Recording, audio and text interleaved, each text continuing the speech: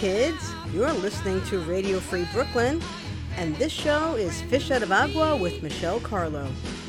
It's Tuesday, June 13th, 2017, and even though the summer solstice is technically about a week away, it's 92 degrees as we speak in New York City, so no matter what the calendar says, it's friggin' summer.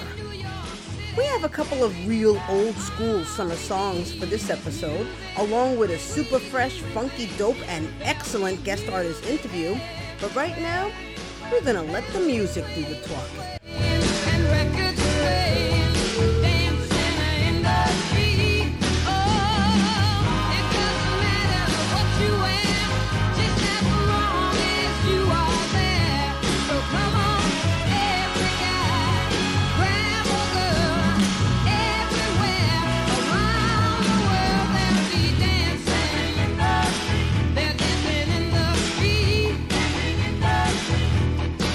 This is an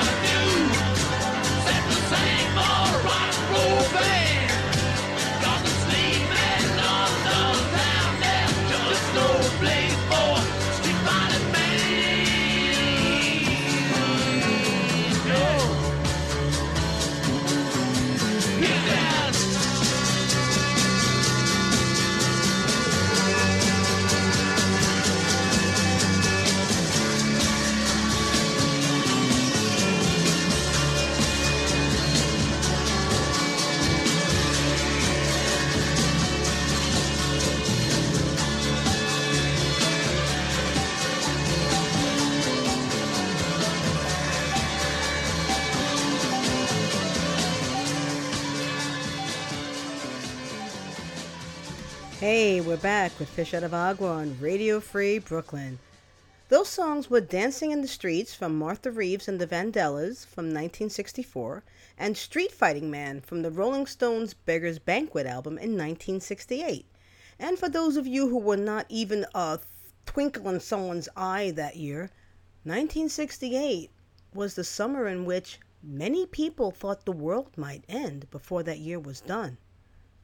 Ask your aunties and your titi viejas about it. Seriously. But if you really want to know why, GTS, man. Google that shit on your own time. Because right now, it's our time. Every year when summer comes to New York City, I feel like I'm caught between those two songs of my childhood. Like I'm poised between wearing a fancy, fierce, funky, fresh sundress while twirling around a meadow. All right, in the middle of Prospect Park. Or throwing on my old MC boots from 1999 and heading out to kick some major culo like I was a Boricua Wonder Woman or something. I truly believe that one of the reasons why some of we New York City natives are so, to put it nicely, intense, is that we live with some of the most extreme weather on the planet. Every year, it's a toss-up. It could be below zero in February or over 100 degrees in July. Or it could be below zero in December and over 100 degrees in May. Maybe it's the heat. Maybe it's just the humidity. Maybe it's the unmistakable aromas of Canal Street or Back Alley in Bushwick. Or maybe it's having to listen to that pendejo Mr. Softy song over and over and over again. No. But for every day the heat waves rise off the pavement for blocks and threaten to strangle you with their stench, there's that one night when you're drinking a frosty adult beverage on someone's rooftop at sunset and you can't imagine living anywhere else. I remember riding in my uncle's old Volkswagen bus, coming home from Orchard Beach when I was a child, sand-covered, sunburnt, and half asleep, listening to the radio. Yes, the radio, just like you're listening to now, only back then, it was analog radio. Back then, FM was just beginning to get its groove on, but nearly everyone that I knew listened to WBLS for R&B and soul, WMCA for the Mets games broadcasts, and 77 WABC Music Radio for the hits. And I mean hits. From bands like, The Temptations, Jefferson Airplane, Lou Reed, The Beatles, Aretha Franklin, Simon and Garfunkel, The Doors, The Delphonics, Steppenwolf, Stevie Wonder, The Fifth Dimension, and Martin Gaye. One after the other after the other. Because back then, there was no fragmentation of radio. People weren't really doing demographics, so there wasn't like one channel for you and one channel for me and one channel for your friend next door and one channel for your mother and one channel for your other brother. No, everybody listened to the same music all the time. And in a way, that was good because you were exposed to a lot of different music and you could, I guess, figure out what you liked. But anyway, that's neither here or there. That's just the way it was back then, and now is the way it is now. Now, when I was a teenager, summers in New York City meant going to Central Park to see Blondie, Bad Company, King Crimson, or the Ramones at a Dr. Pepper concert, on maybe a hit of Blotter, maybe a little weed, maybe just a lot of beer, but jumping up and down on a rock, falling off and climbing back on with hardly a scratch, 'cause we teenagers, we was made of rubber. Oh, and then there was that one summer, 20 years ago, when I stood on the Allen Street median in front of what was once Surf Reality in total and complete shock after seeing one person pull an onion and a Butterfinger bar out of her toto and another getting an audience member to drink her pee. And I was wondering if I had the cojones to go back inside. And as I was pondering this, a car drove by, blasting Prodigy's Firestarter. And I said, fuck it, I'm going back in. And thank God I did. Yeah, the calendar says summer doesn't officially begin until June 21st. But you know and I know that Memorial Day weekend was it. You know, that's the weekend the new tattoos come out and the clothes come off. The weekend the uppies begin their Hamptons crusade and the art stars take to whatever streets they've been dispersed to. When even the tofu eaters maybe will scarf down a Brooklyn banger, the lactose intolerant might dare a lick or two of Mr. Softy, and even the most fun challenge stick in the mud wants to get the fuck out and play. Like this summer song, one of my favorites from around the turn of the century. This is the house that funk builds, Groove Armada style. All right. Come on. What? Woo. What? Come on. What? Take it on down.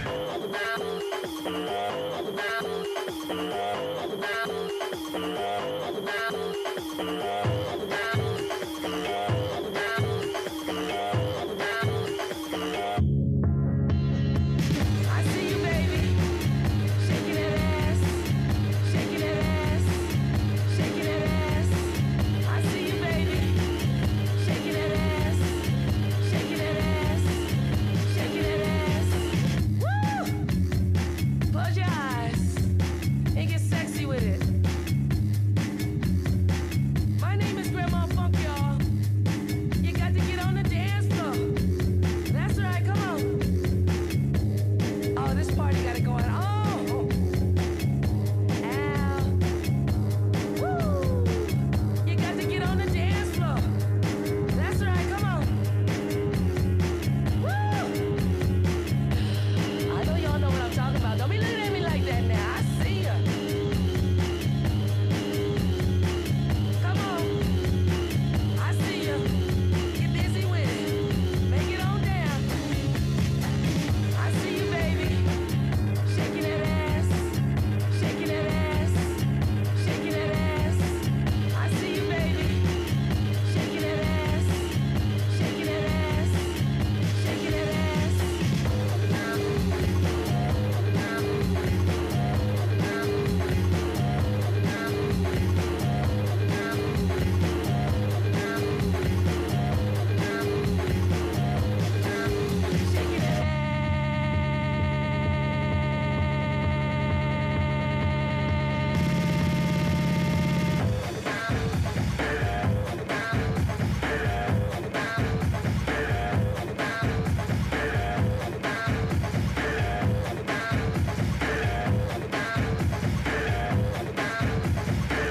I see you, baby.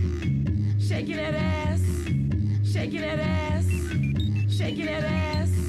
I see you, baby. Shaking that ass. Shaking that ass.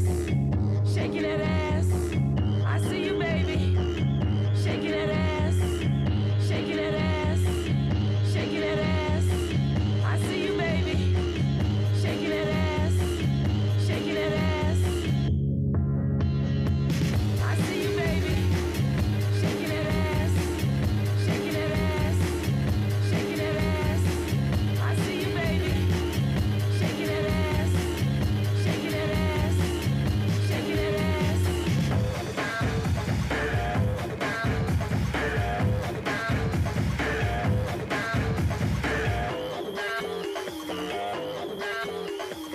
This is the house that funk builds. And we're back with Fish Out of Agua on Radio Free Brooklyn. And now it's time for my favorite part of the show. Yes, Michelle, it's always your favorite because it's true. Well, we're about to do Fish Out of Agua's guest artist of this week, but first, here's a snippet of a song that she picked as one of her favorites. You know, because sometimes you just gotta live your life, like this song by T.I. featuring Rihanna from 2008. Hey. It's a special what's happening to all my soldiers over there in Iraq. Everybody right here. What you need to do is be thankful for the life you got, you know what I'm saying? Stop looking at what you ain't got, start being thankful for what you do got. Let's get it to him, baby girl. Hey. That's right.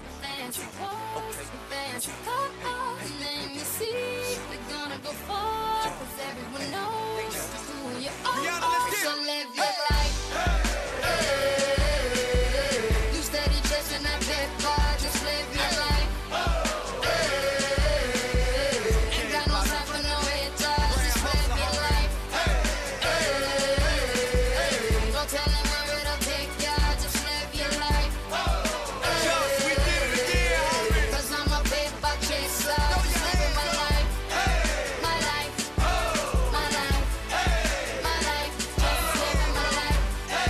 My life, my life, my life, just living my life. Never mind what haters say, ignore them till they fade away. Amazing they ungrateful after all the game I gave away. Safe to say I paved the way for you cats to get paid today. Still be wasting days away now had I never saved the day. Consider them my protege, how much I think they should pay. Instead of being gracious, they violate in a major way. I never been a hater, still I love them in a crazy way. Some say they sold the yay and know they couldn't get work on Labor Day. It ain't that black and white, it has an area that's shaded gray. I'm west side anyway, even if I left today and stayed away. Some move away to make a way, not move away cause they afraid. I brought back to the hood, and all you ever did was take away. I pray for patience, but they make me wanna melt they face away. Like I once made them spray, now I can make them put the K's away. Been thugging all my life, can't say I don't deserve to take a break. You'd rather see me catch a case and watch my future fade away.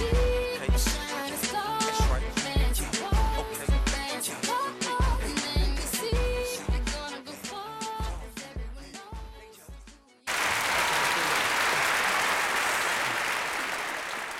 Welcome to Fish Out of Agua, Daisy Rosario. Hola. Thank you for having me. That's so exciting. I know, and it's so amazing that we're able to do this like on the cusp of you leaving New York. Oh my God, I know. Like you, I'm a native New Yorker, Woo, woo. and I am leaving for Washington, D.C., and I kind of And have how to- many days? I leave in 6 days. Oh my God. Okay, we're doing this interview on Tuesday, May 16th. Yes.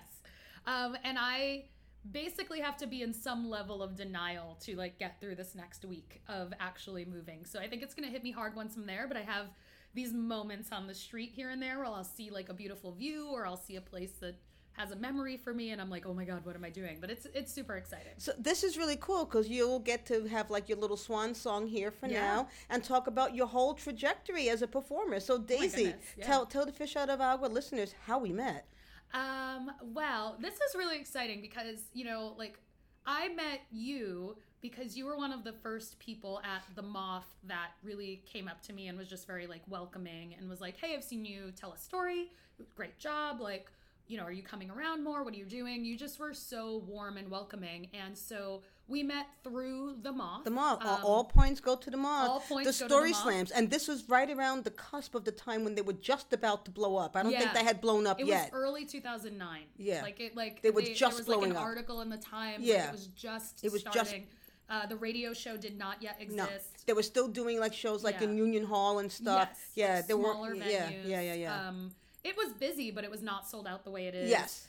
And It was the tipping point. Yeah, it really was. It was the Malcolm Gladwell moment. exactly, I got in just before Yeah. it started to be a little yeah. intense, and when you can really forge like some really strong relationships, because that is one of the things that changes as a community gets bigger, right?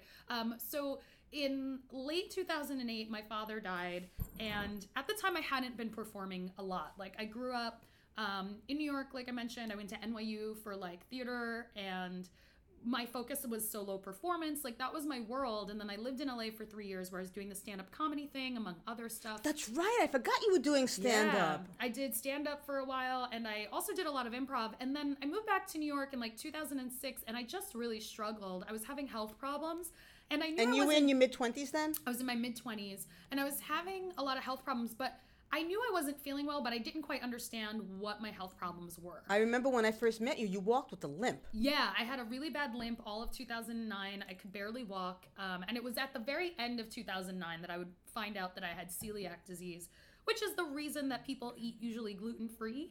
And, you know, if you're not familiar, yes, it can sound just like a diet. But for me, like my whole body, it's an autoimmune disorder, and my whole body was basically attacking itself. Oh, jeez. And I just couldn't focus. I couldn't perform. So I had kind of stepped away from the stage for quite a while. And then in early 2009, with my father having just recently died, I was just feeling very like I had stories to tell. You know, I was feeling very inspired. I was like, I have to talk about this stuff. And so I went to the Moth. How did you discover the Moth? I had heard of it in passing, and then I think like I heard a story on This American Life again around that time when I was trying to figure out what to do with what I wanted to say. And I was just kind of going like, where can I tell this? Because coming from a stand-up background, I was used to, you know, kind of the way Mike Birbiglia will do comedy through a story. Like some of that for me was part of my style. It wasn't exactly my style, but that was an aspect of it. But there wasn't that many clear and obvious places to just go like tell a story that required patience on the part of the audience, right? Like if it wasn't obviously funny, you couldn't do it at a comedy club. And so I found my way to the Moth, and the very first night that I go, I like put my name in the hat, I get picked right before intermission, and I told the story of taking my father off of life support, which is a very heavy story, but it ends with a joke. And that for me was why I wanted to be able to do something like tell a story at the Moth, because I can't tell a heavy story like that most places and hope that the audience is still going to be okay with laughing at the end. Right. But I could do it at the Moth, and I ended up winning that first night that I was there. Oh my God! So I won my first time out too. Nice. Oh yes! Oh Yeah. snap! Oh snap! Boricua. Boricua, Wepa, we winners, we winning. Okay, we gotta stop. And so yeah, like everybody was really nice. I beat this guy Jim O'Grady, who is also a reporter at WNYC, And who became your boss like years later, right? Well, I worked at the same station. Okay, I mean not your as him boss, for a but little bit. you were colleagues working. Yeah, like we were both there, and he was always like wonderfully supportive. And so like it was just an interesting thing because also with the storytelling scene, meeting people like you or just like Jim, who was very gracious about, you know, losing to me by like a 10th of a point, I could already immediately see the difference between the stand-up scene and the storytelling scene, and that it was warmer, it was more welcoming, it was less competitive, even though the Moth is a competitive format. Yeah, a 10th of a point. Right. Holla. You know? There was this understanding that like I tell the stories of my life, you tell the stories of yours, like we just have different styles and that's natural. Whereas in stand-up, it's much more like I'm funnier, who's funnier. Whereas like we just knew like in storytelling, like you tell the stories that you tell and I tell the stories that I tell. And you can't steal material. Right. Like in It's just very stand-up, different. people will steal jokes all the time. Yeah. And it's like nobody could steal my story and I couldn't Exactly. steal any part of your story. I don't, like, you could tell a similar theme. Right. Like, I could tell a story about my father dying. Right. But it's not going to be. It's just not going to be the same. And it can't. And I'm not trying to like out funny you Right. or out pull heartstrings you or Right. anything like that. The stories are what they Right. are. We're not going to compete. Like, whose father's Yeah. more dead? Exactly. Whose dad's more dead? Right. Yeah. So like the competitive aspect while it's there is just a very different thing. Except for the 10th of the point part. Except for the 10th of the play part. And I remember seeing you, the first time that you and I really remember having a conversation with you was on Cornelia Street outside of the Cornelia Street Cafe. And I remember you had seen me at a Moth show and you were like, hey, like, I saw you, like, you were good. Was like, it, what's your was name? It, was like, it Andy Christie's Liar Show? I think it was probably a liar show.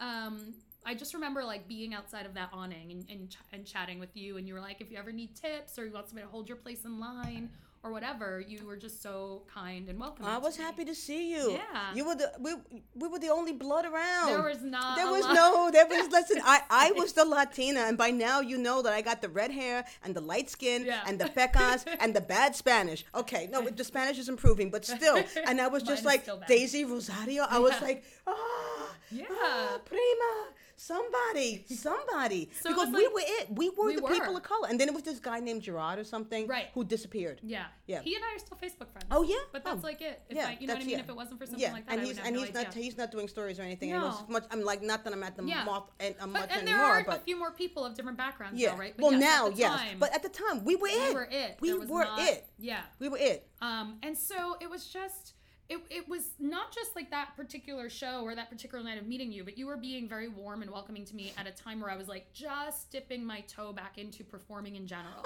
And then later that year, I would find out what my disease was. And then within the next year, all of a sudden I had my clarity back. Because one thing that happens with my disease that people don't realize with celiac is if I eat gluten, I always describe it as like, I get really foggy in the brain, like super forgetful. Like I have to write everything down if I'm going to get through the day. And it's as if I've just been like hit in the head a lot and then just left to wander. Like, Wow, I'm that's just crazy. useless. So imagine trying to tell stories. You can't remember the stories. Right. So it was like this whole time where I was just kind of like starting to feel better, starting to understand what was wrong with me, being able to take care of myself, and like trying to get back into the world of performing and telling stories and doing all these things. And, you know, eventually, like within a year, I'm taking a writing workshop, right? And all of these things that had just been always a part of me, but that I hadn't been able to actually do, I was like finding my way back into.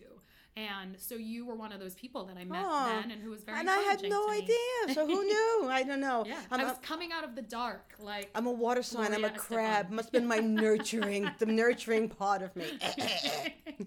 exactly.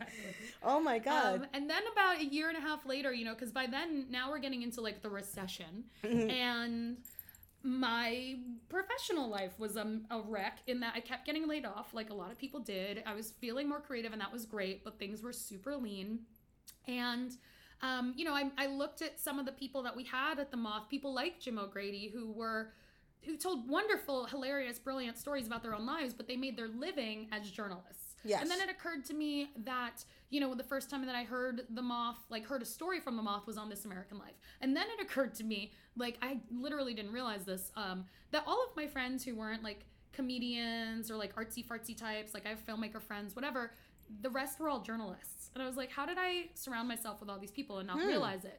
And I just started realizing that I love telling my own stories, but I didn't necessarily want to make a career out of only telling my stories. I wanted to also help people tell their stories. That's great. And so I decided to go to journalism grad school. And from there, I interned Was at it Radio Columbia? Lab. I went to NYU. No, I went to NYU for undergrad. And- I went to the CUNY Graduate School. Oh, the of CUNY. Journalism. That's right. That's right. I know. Yeah. And you interviewed me for like one of your projects. Yeah, there's was still that like a picture your of Cena you in project? the school. There's like That was like a photo essay project. Yeah, you came to my old apartment. Yeah, when I lived yeah. on 17th Street. It's still there's still a picture of you on display. Oh my God. I was just at the school recently. It's on the second floor. Oh, okay. Woohoo! So I went there, and while I was there, I interned at Radio Lab. And after that, I interned at a show called Latino USA. And then maybe about 6 months after I graduated, I got hired on Latino USA. And that, you know, became my trajectory as I started working in audio journalism. Wow. Yeah. That's and fantastic. that's still what I do. So I'm leaving New York because I just got a job at WAMU, which is the DC public radio station. Like WNYC is in New York, WAMU is to DC. And I'm going to be the managing producer there of a show called The Big Listen. The Big Listen. Which is actually a show that is all about podcasts and, Really? and other shows. Like this one? Yeah. Oh my God. And so it airs on the station there, but it's also a podcast and it airs in some other places too. And I'm going to come in and work with this really great team there and also be part of a very cool larger shift that WAMU is trying to make right now in terms of their content. Wow, that's really cool. Yeah. It's so ironic that like radio is making a comeback in like an era of just like so much like technology and content. Yes. It's like it's going back to what I mean, you know, radio is now on the internet, not like on the analog stuff that it was when we were kids, but still, it's still radio. Yeah. People still want to gather around a box because a device is a box, right? It's just what's inside of it. So people still want to gather around a box, turn on a box, and then just listen. Yeah, exactly. I mean, because I think one thing I often talk about in the world of podcasts, you know, I've been working in this arena for a few years now, and now I'm going to work on a show that's all about podcasts. But one thing I always point out to people is like, do you remember when music itself went digital, right? Like when we had Napster and then iTunes and everything. Yes. One thing that ends up happening, and I know this happened to me, it happens to a lot of people, is that it's both amazing to have access to all the things you want and then also overwhelming to make the choice sometimes. Like sometimes you just are getting on the subway or getting in the car or trying to cook dinner and you just are like, I don't even know what I want to listen to because there's so many things to listen to. And in those moments, I find myself specifically going back to the regular radio and just being like, just make something good and I can trust you to like keep me entertained while I'm washing these dishes or taking a walk or whatever. Yeah, or making some sofrito or whatever. Yeah, because I don't always know exactly what I want to put on in that moment, right? And that's why something like Pandora is popular for our music, is that you're like, well, I like this artist, but I don't want to just listen to that one album. Then it gives you things that are like that, right? If you like ska, you put in like Bad Manners or the Selector at English Beat, and then you get all the ska all the time. Yeah, and so that's one of the things that is great about radio is that like in the morning when I wake up, I can turn it on and go, just give me the things I need to know for the day. Or in the evening, if I'm cooking, I can just be like, you know what? There's nothing specific. I really want to here, but I want to be entertained and just put it on. And so like, yeah, it's not going to completely disappear. Like it is coming back to itself in a way with also other options, you know? So we have kind of the best of both worlds. I know. It's very exciting to, you know, I didn't think that I was going to be doing this 6 months ago. I just got the idea that in my head that I wanted to serialize my book. Yeah. I wanted to serialize Fish Out of Agua, and I was just like, my friends, Tom Tenney and Rob Pritchard, founded Radio Free Brooklyn. They Rob Pritchard had founded the performance-based Surf Reality. Oh yeah. That I was part of in those Art Star days back in the 20th century. But like this is like an extension of that. Yeah. So instead of it being a little room on the second floor of a building on the Lower East Side, it's just all over the place. I mean, they have a physical plant in Brooklyn where they have a studio in Bushwick where people can go and record. Oh yeah. But like, you know, so many people just like I'm doing this now. I'm recording this now. I'm gonna go home and edit on a Hindenburg, and it's just so accessible, and it's amazing. Yeah. And like I had no friggin' clue how to do a radio show when I first started. I bet I still don't. Shh, quiet. I don't want to hear you guys. I don't want to hear you guys. I'm still figuring it out. When you first started doing this, I'm still figuring it out. But anyway, it's just amazing, and I love podcasts. I love listening to the sound of people's voices. Yeah, I mean it's very intimate. It really is the most intimate. You know, when I was first finishing up grad school, I was applying for a bunch of jobs, right? And I realized that like a core part of my cover letter that kind of got tweaked but copied and pasted into every version was that, you know, I studied theater. I am a big reader, and I also had kind of studied film but couldn't quite get the financial aid to get enough credits to like get a degree in film, even though I took some classes. And for me, like one of the things I love about radio is that it kind of takes from the best parts of all of those things, right? So like in movies, you have the ability to really tell an audience what you want them to focus on, right? You can put, you focus on certain images, you keep things you don't want out of the frame, you can put music and emotion and feeling and it create tone. In a book, it's more of a relationship between the writer and the reader in that somebody can describe things beautifully. The reader is still the one imagining in their mind and kind of creating their own version of what it is that they're reading, which is why a lot of books that become movies don't hold up for us because we already have our version in our minds. Yeah. Right? And then with theater, there's like this immediacy and you're right there with the people and there's like an energy you can pick up on. And in audio, it is so intimate. It's just someone in your ear being, you know, just like talking about something that they care about. But you can add music. You can affect tone a little bit the way they do a movie. You can kind of like tell people like, I want you to focus on this, right? But they're still doing the thing they have to do at books, which is they have to add their own visual elements. Yes. So they're doing some of the work. So the relationship is there. And then you are getting to kind of like know those characters and those people through, you know, the same way that you do when you go see a show or something and you get to like kind of hear their quirks or understand their quirks. And so I love audio. I mean, I love all of these mediums in general. And I think, you know, when you're working in one, the best thing you can do is like respect the strengths of that medium. Mm-hmm. But overall, like, I just think audio really is something that's very, very special. And I'm glad that it's only gotten stronger and hasn't gone away because it is something that's very immediate and very, very intimate. You're just like somebody is in your ears and they're telling you a story and they're telling you a secret. Yeah. And it's yes, intimacy is definitely it. And it makes me think about how it's exactly the opposite of what happened in film, because when you had the silent film era, before they were able to marry audio with the film, you just had people's facial expressions. Right. And then when those actors started talking, some of their voices were not that pleasant. Right. Or the voice didn't match to the picture that you had in your head of how this person should speak. Mm-hmm. And so many careers just went right. Yeah, like the whole Singing in the Rain thing. It's crazy.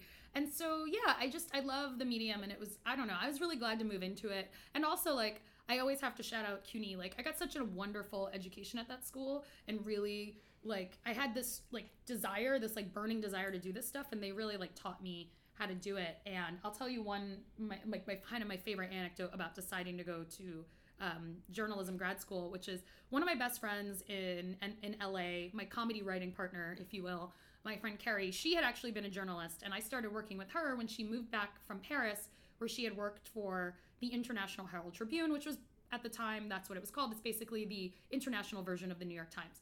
And so she moves back to LA, and we meet in a writing class, and she's like, left journalism, is trying to do comedy. I'm trying to do comedy. Years later, we're having lunch in New York because I want to tell her about the fact that I want to move into journalism. I'm on my way to meet her for lunch at this place in Chelsea Market, which is always crowded. It's just the worst and it's crowded, but they have good food. And so I'm kind of pushing my way through the crowd and I'm clinging onto this like Malcolm Gladwell book, since you mentioned him earlier. Which one? It was Outliers. Oh, Outliers. It was Outliers. I'm actually reading that now. Oh, yeah? Yeah. It's a good one. Yeah. And so I'm carrying Outliers. I'm burrowing through the crowd. And I, like, walk into just full-on body check this other person. And I look up, and it's Malcolm Gladwell.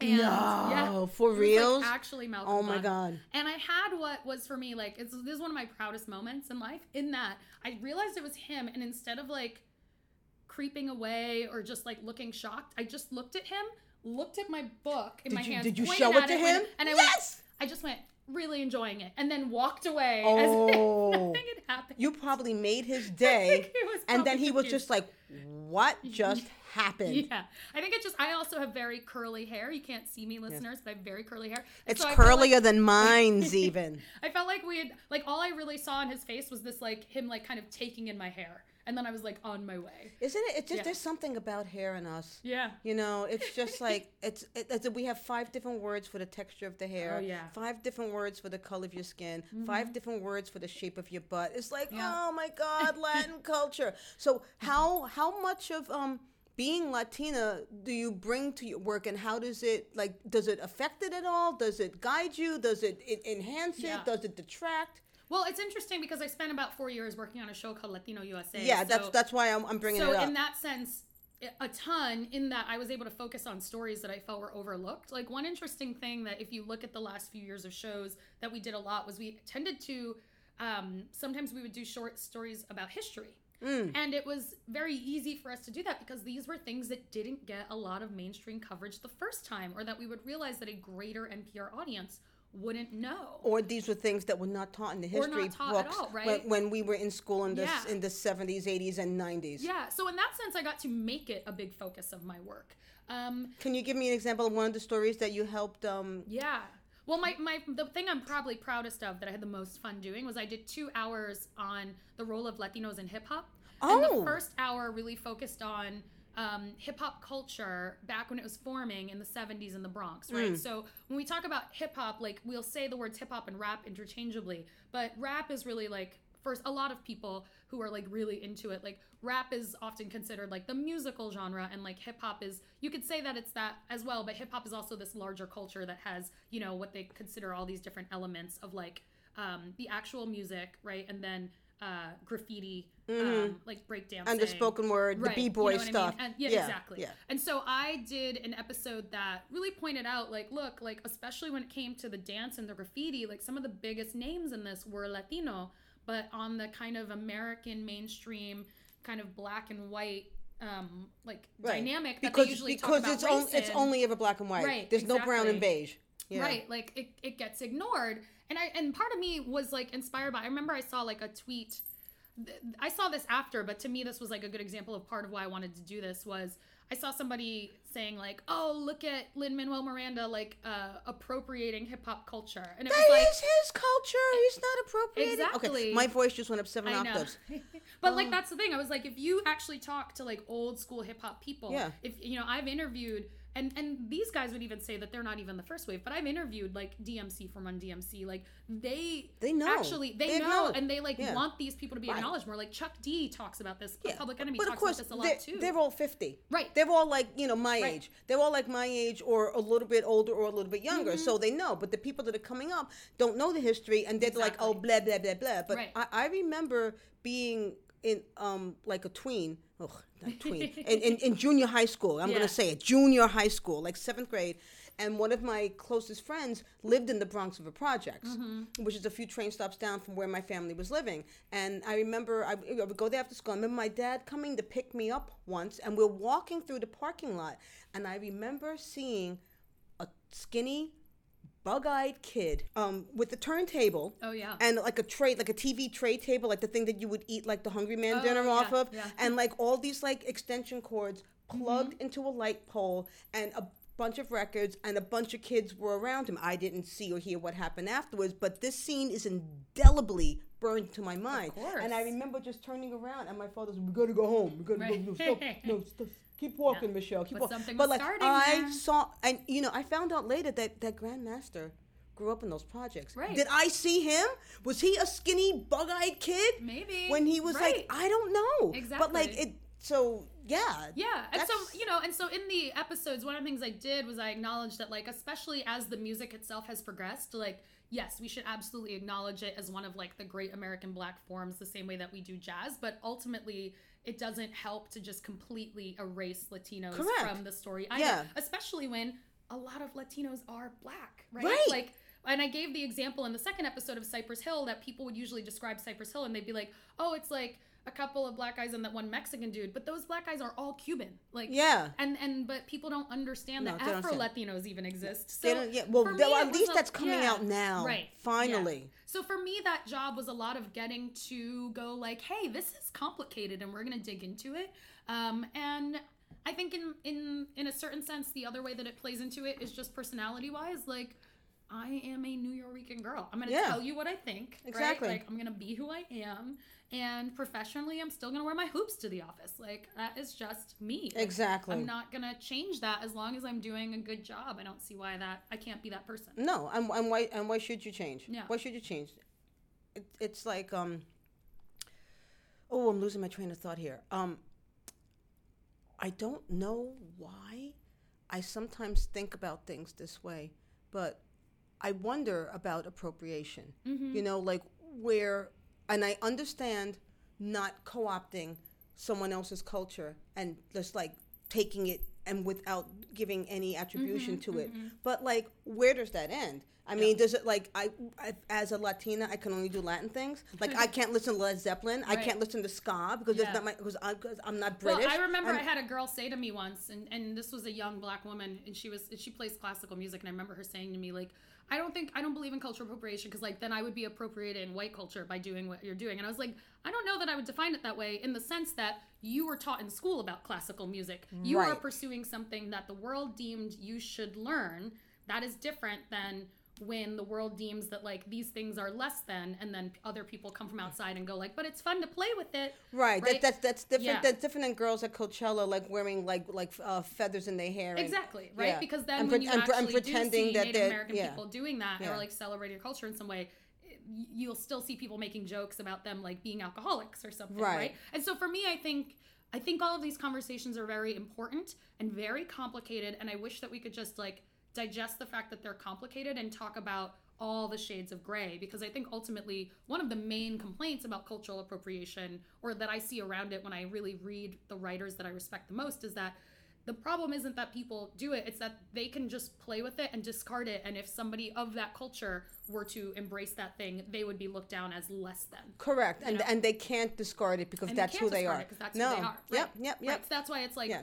if the Kardashians are wearing cornrows, but like women are actually like not allowed to wear that at work or not Right. allowed to wear that to school. And cornrows, like I remember when I was a kid, there was this movie called 10 with this actress Oh, named yes. Bo Derek, Right. and she was a white girl and she Yeah. Mm-hmm. was rocking, and you know I remember thinking that she was beautiful, you know, but like back then it was like what 1979 or something, so like you don't have I was a teenager, but like you know you didn't have all the baggage on that you do now, you know. But then again, you had other shit, Mm-hmm. Right. Like kill Whitey Day and kill Black and Puerto Rican days in school and getting your hair set on fire and getting stabbed. Exactly. Yeah. Yeah. So it is complicated, but it Yeah. is. I think if people really listen to the people who are trying to really express why they feel what they feel, the arguments I think are more compelling than we always give them credit for, or that you can kind of.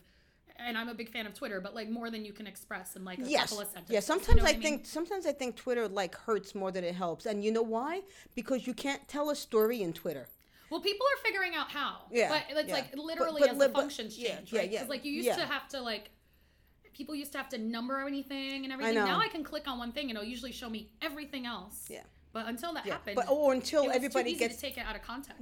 and it's just like anything else. Some people have more skills with Yes. storytelling. Some people have more skills with words than others. Some people Yeah. have more skills with nuance exactly. than other. Right. And You so- got to know what works for you. You got to know what works for Yeah. you. Yeah. Yeah. And that's why stories are so important, Daisy, because it's through stories that people can like see a window into someone else's life and then be like, "Oh, Right. okay." I mean, our stories Yeah. really are what reminds us that we are more alike than we Yeah. are different.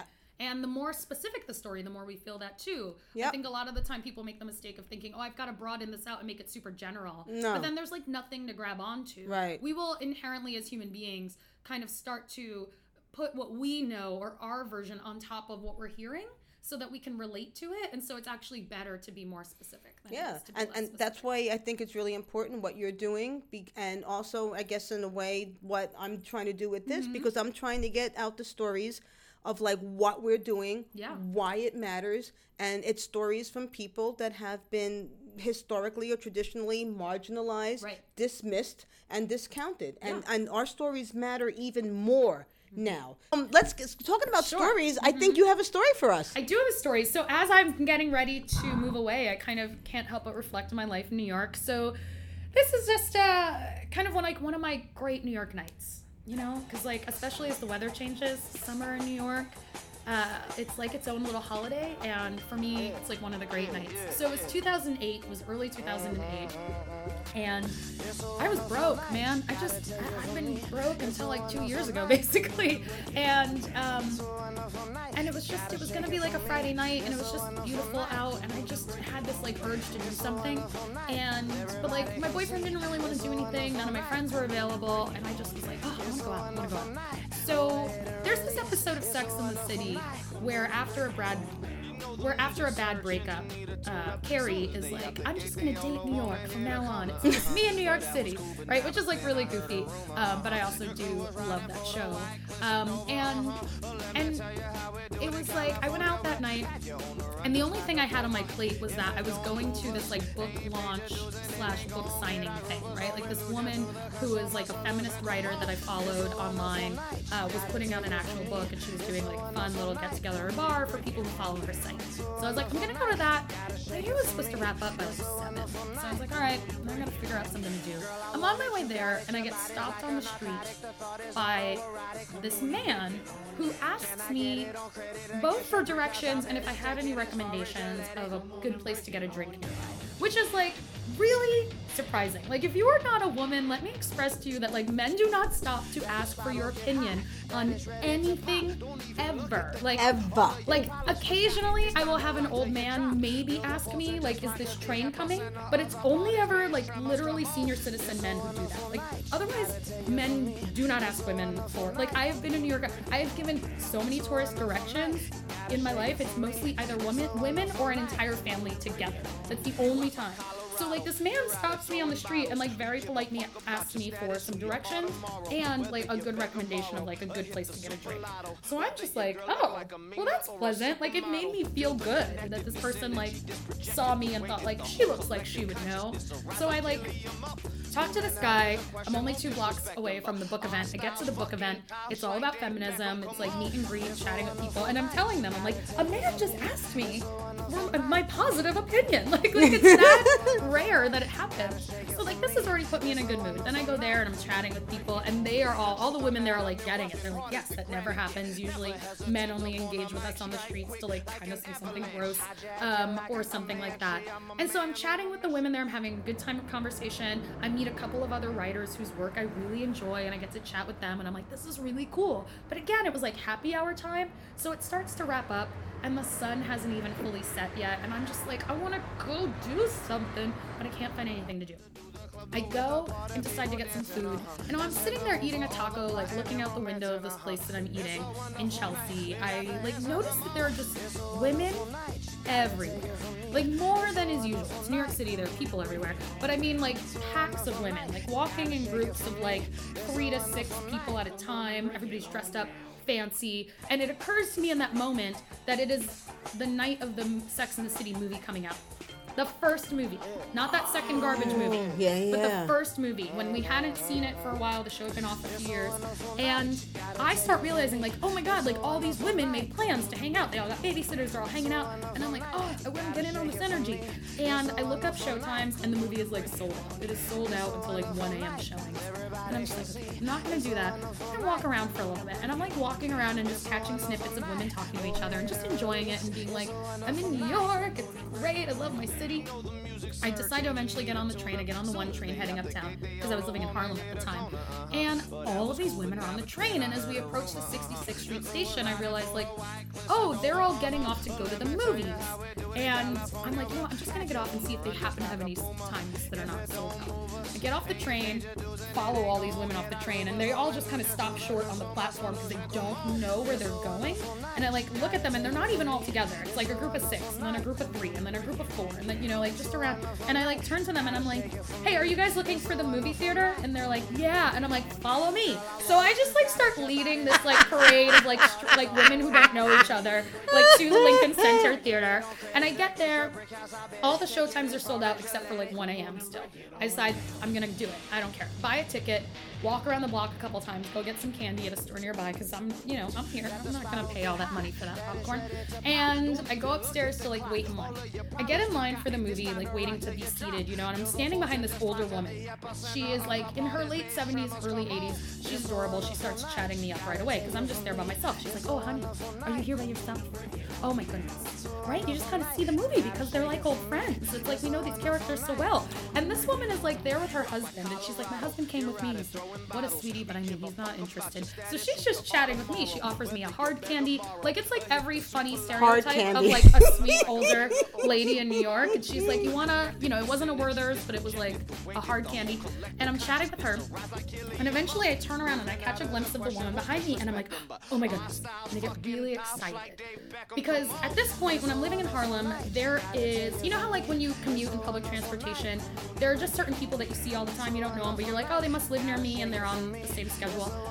Well, the woman standing behind me in line is like one of those people for me, except she's this like older, beautiful black woman that I would see all the time, who like always just had like the coolest outfits on, was always reading a good book. I always saw her when she was alone, and I would see her on the train, and I would often think to myself, like, I don't know what she does, but like I want to be like this lady when I'm an older woman like her. I want to like be independent and like embrace my gray hair and my fashion and just like be cool. And I'm standing there, I turn around, and that is who is behind me in line for this 1 a.m. showing of Sex and the City, the movie. And I'm like, I am like her. We're already doing the same things. Like in my head, I'm just like so excited. So I go into the movie. Eventually, I watch the movie.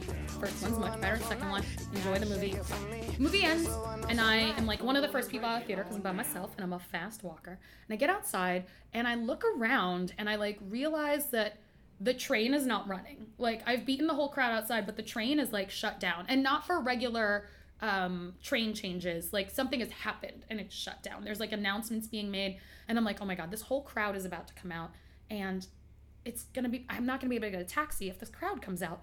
And if like the Lincoln Center Theater, where it is like you don't get a lot of cars coming uptown right there, especially in the middle of the night. So I go running up the street on kind of the downtown roadway. So I go running up the street, and I like find a taxi, and I like pull a proper like, yo, taxi, like right here. And I get in the taxi like 2.5 blocks north of the movie theater. The guy has to make a U-turn, so he ends up driving past the movie theater, and he sees this like massive swarm of people standing there because not only is the movie let up, but the train isn't running. So they're all just milling about, gathering, not sure what to do. And I see some of them trying to wave at my cab, but it's already taken.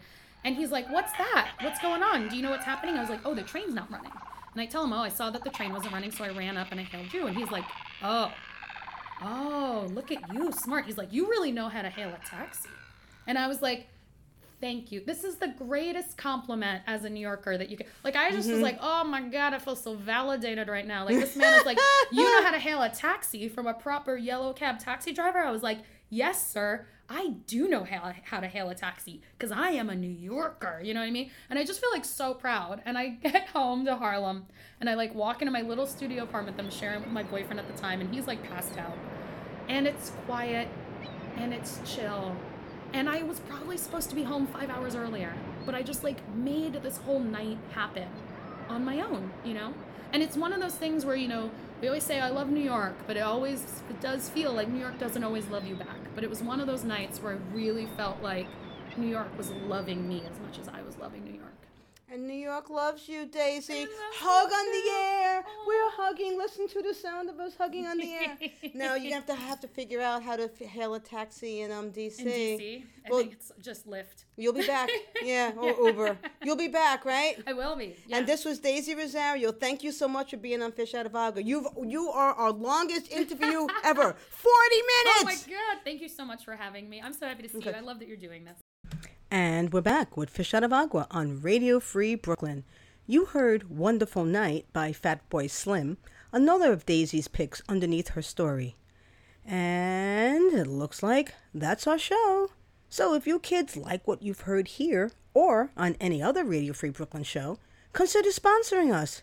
It's really so easy. All you have to do is go to radiofreebrooklyn.com and click on the green Sponsor This Show button. You can sponsor any Radio Free Brooklyn show, including Fish Out of Agua with Michelle Carlo, for as little as $1 per episode. So you eat one less piece of slightly stale dulce de coco candy from your corner bodega, if you still have a corner bodega. Mine closed earlier this year, and I'm still not over it. Well, at least it didn't become another overpriced cake cafe juice joint or ATM. But look, don't get me started. That rant is for another show. Stay tuned for Brooklyn Bandstand next, and we'll leave you with this song. From Morningwood in 2006. It's called New York Girls. Like me and Daisy. Two Brooklyn Boricua girls. And hey, New York City's loss is DC's gain. Bon voyage, Daisy, and see you guys next week.